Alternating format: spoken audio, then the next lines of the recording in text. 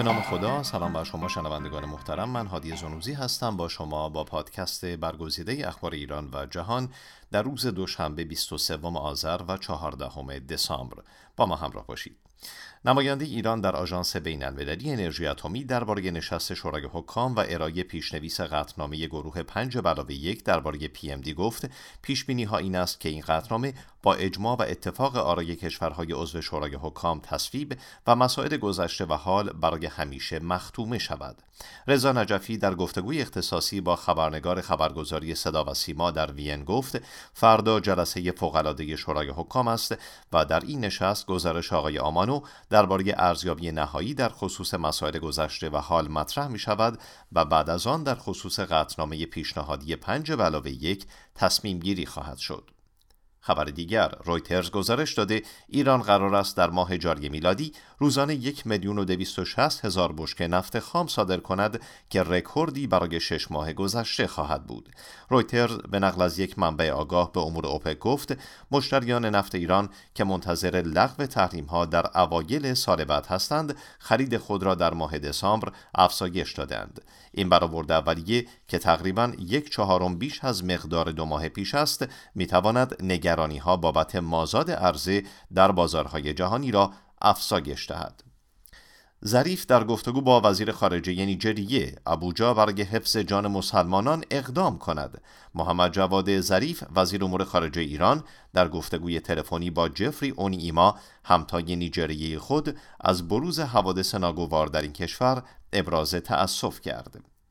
BBC گزارش داده که گزارش‌ها از نیجریه حاکی است تعداد زیادی از اعضای گروه شیعه جنبش اسلامی از جمله همسر و پسر ابراهیم زکزاکی رهبر این جنبش در جریان حمله نیروهای ارتش نیجریه کشته شدند. رسانه‌های محلی از کشته شدن 10 نفر از اعضای این جنبش در شهر زاریا خبر دادند، اما این گروه در بیانیه‌ای تعداد کشته‌ها را 100 نفر اعلام کرده است. جابر انصاری سفیر جدید عربستان معرفی شده. سیاست ایران گفتگو با همسایگان است. سخنگوی وزارت امور خارجه گفت سفیر جدید عربستان معرفی شده است و روند قانونی خود را در ایران طی می‌کند که در این مورد اطلاع رسانی خواهد شد.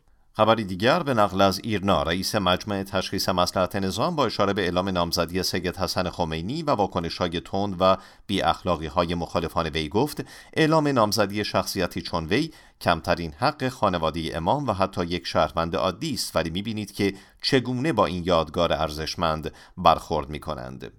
خبری از عراق، ترکیه نیروهایش را از اطراف موسل خارج می کند. به گزارش خبرگزاری آناتولی، ترکیه شماری از نیروهای خود را که در پایگاهی در خاک عراق مستقر هستند از این کشور خارج کرده است.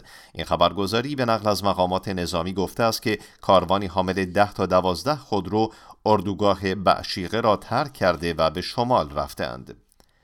BBC گزارش داده که یکی از فرماندهان ارشد سعودی که گفته می شود فرماندهی نیروهای ویژه عربستان در یمن را به عهده داشته در استان تعز در جنوب یمن کشته است.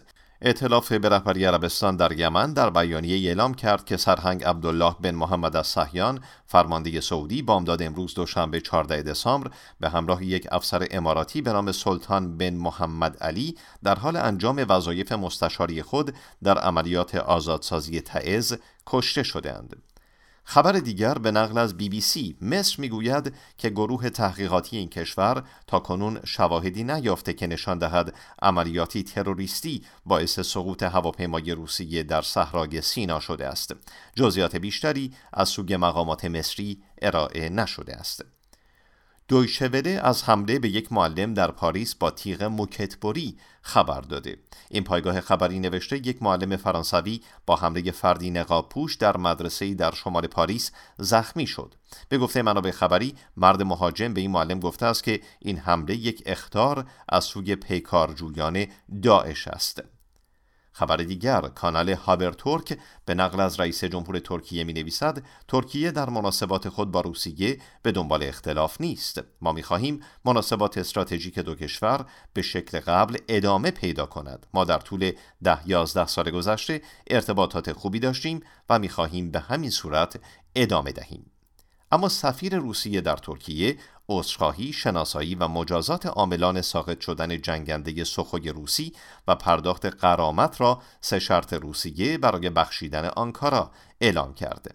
به گزارش خبرگزاری صدا و سیما، اندری کارلوف در مصاحبه با روزنامه جمهوریت چاپ ترکیه گفت در صورتی که این 3 شرط به جا آورده نشود، اظهارات دیگر ترکیه نتیجه‌ای نخواهد داشت.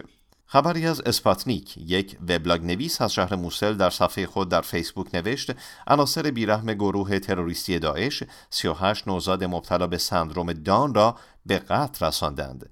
در سایت گروه چشم موسل گفته می شود این اعدام‌ها در حالی صورت گرفت که داعش در یک پیام شفاهی دستور قتل همه نوزادان و کودکان مبتلا به سندروم دان و یا نوع دیگری از ناهنجاری‌های مادرزادی را صادر کرد.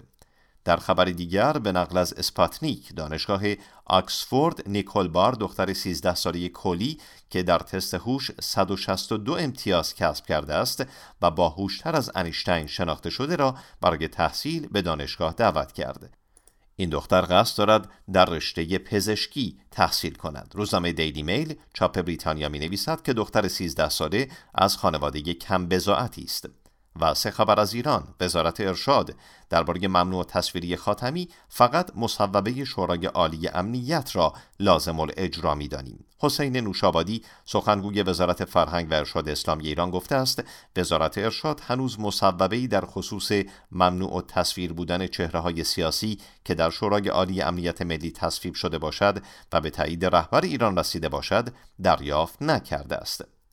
خبر دیگر در پی انتشار فیلم کتک خوردن دانش آموزی از معلمش در علی گودرز، آموزش و پرورش استان لرستان با تایید این خبر اعلام کرده است حراست آموزش و پرورش تخلف این معلم علی گودرزی را در پرونده وی درج و او را توبیخ کرده است.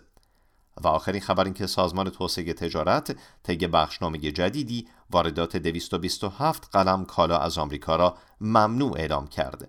بر اساس اعلام سازمان توسعه تجارت، پوشاک و متعلقات آن، انواع لوازم التحریر، تمبر، شامپو، فرآورده‌های آرایش ناخن و اصلاح صورت، اشیاء جشن کریسمس، چای، سس، سرکه، نمک، انواع آدامس، آب معدنی و آب گازدار از کالاهای ممنوعه وارداتی از آمریکا هستند.